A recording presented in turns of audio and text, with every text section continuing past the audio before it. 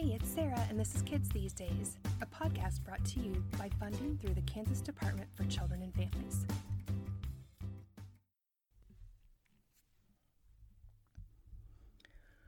Recently, I was writing a training about intentional planning, and I wanted to include some developmentally appropriate, research-based, but easy to implement strategies that any teacher or parent could use when interacting with children. And that's when I remembered the 10 effective DAP teaching strategies developed by NAEYC. And that's what we're going to talk about today. So in your work with children, you know that no two kids are alike. And you know that what works for one kid might work for another kid, or it might not. Shoot, it might not even work for that one kid from day to day. And this is why we as educators must have an ever-expanding base of knowledge to pull from when working with all of our kids. Kind of like your own teaching toolbox, or as I like to think of it, my Mary Poppins bag of teaching tricks. And here's the thing, no tool, regardless of how fancy or cool it is worth having if it's too hard to use, which is exactly why I love these 10 tools from NAEYC. So what are they? Acknowledge, encourage, give specific feedback, model, demonstrate, create or add challenge, give assistance, provide information, give directions.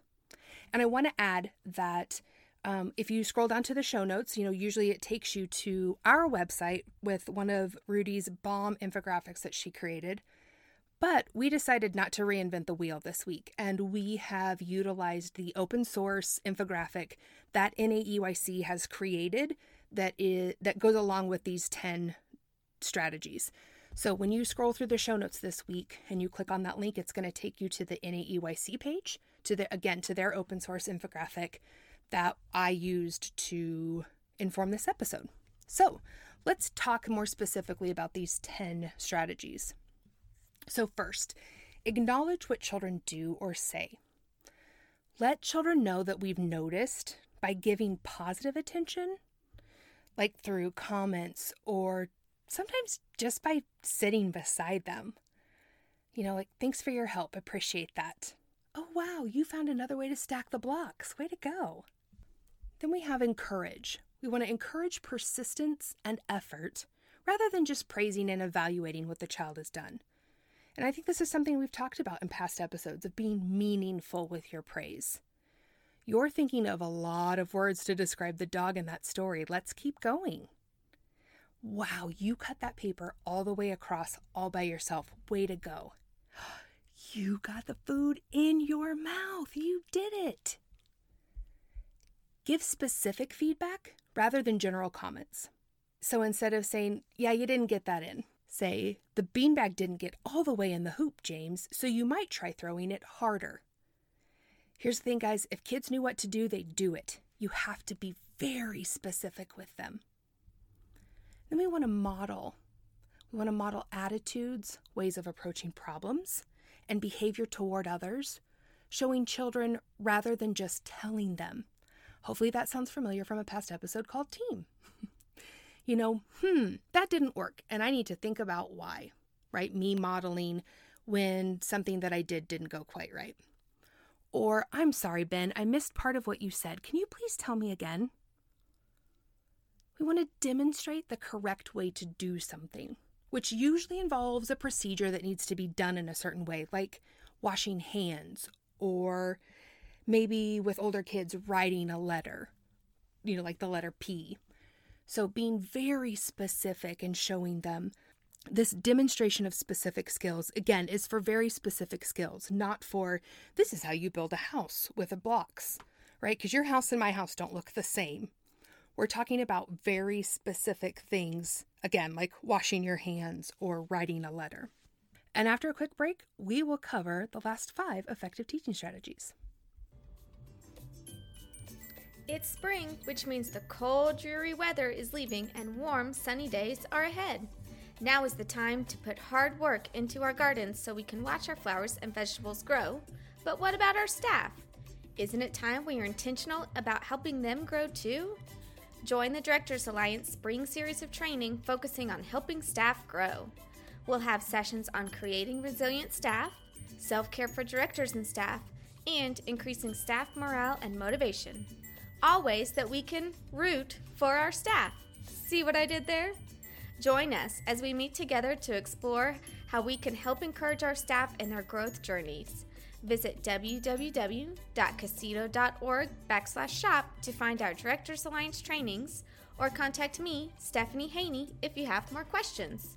stephanie.haney@ku.edu or 785-477-0797. See you there!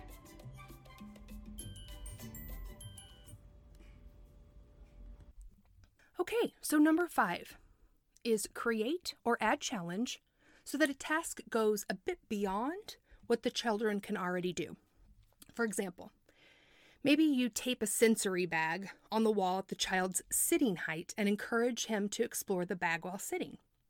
Well, to add challenge, you can tape another one of those sensory bags on the wall, but a little bit higher, so that you can encourage the child to stand and touch and play with that bag. And then to reduce challenge, you could also allow the child to just explore the sensory bag in their lap while sitting. I think this one is probably, to me, one of the most important of the 10, because oftentimes when children are bored, we see that as in challenging behaviors, right? Because they're bored. They're not challenged by what's going on, so they'll find a challenge.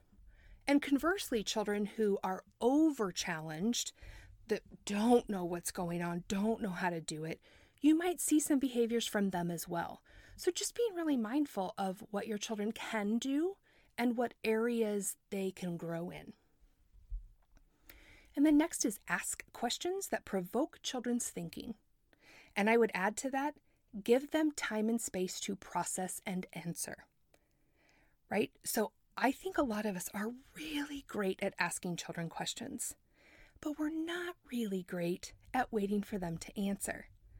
Right? I know for me personally, it sometimes takes me a few seconds to process when you've asked me a question. And for children, it often takes a little bit longer. Fight the urge to answer a question that you've just asked. Then we want to give assistance, like a cue or a hint to help children work on the edge of their current competence. We want to scaffold their learning. So for older kids, maybe, can you think of a word that rhymes with your name, Matt? How about bat? Matt, bat. What else rhymes with Matt and bat? Or again, that example that we used for create or add challenge for that child that we have the sensory bag up on the wall to standing, we might give them a little bit of assistance to start the process of standing up to encourage them to stand.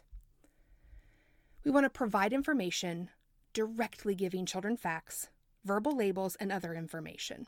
That goes back to that describe and name everything that you see with a child. Give them exact words to use, but be mindful of your correction of their words. For example, if a child says, I want nana, you might say to them, oh, you want a banana? Here's the yellow banana. Instead of correcting them to say, it's not nana, it's banana. Just give them back the exact word. And then finally, we have give directions for children's action or behavior.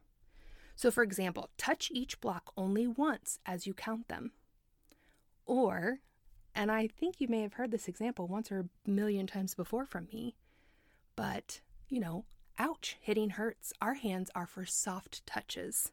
Can you show her a soft touch?